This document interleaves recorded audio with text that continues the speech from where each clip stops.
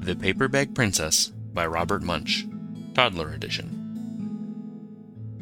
A beautiful princess named Elizabeth was going to marry a handsome prince named Ronald. But a dragon came and burnt up her castle, burnt up her clothes, and carried off Prince Ronald.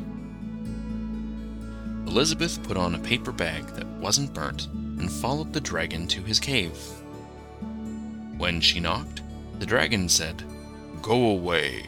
I will eat you tomorrow." "Wait, wait," Elizabeth said. "Are you a fierce dragon?" "Oh, yes," said the dragon. "Can you burn up a forest?" said Elizabeth. The dragon took a deep breath and burnt up 50 forests. "Rah!" "Can you burn up 100 forests?" said Elizabeth. The dragon tried. "Rah!" But he had no fire left.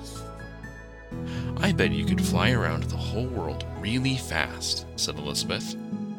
The dragon went around the world in 5 seconds. "Wow! Do it again," said Elizabeth. The dragon went around the whole world, crashed and fell down, and went to sleep. Elizabeth shouted, "Hey, dragon!" He didn't wake up. Ronald came out and said, "Elizabeth, you are a mess. You have no shoes. You are wearing a paper bag. Come back and rescue me when you are dressed like a real princess."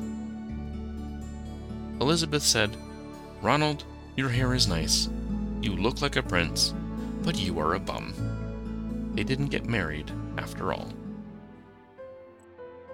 If you like the content that we produce, please consider supporting us with a donation through our Patreon at patreon.com/quietbooksforbedtime. Donations allow us to purchase more books to read for the show. Thank you, and stay snuggly.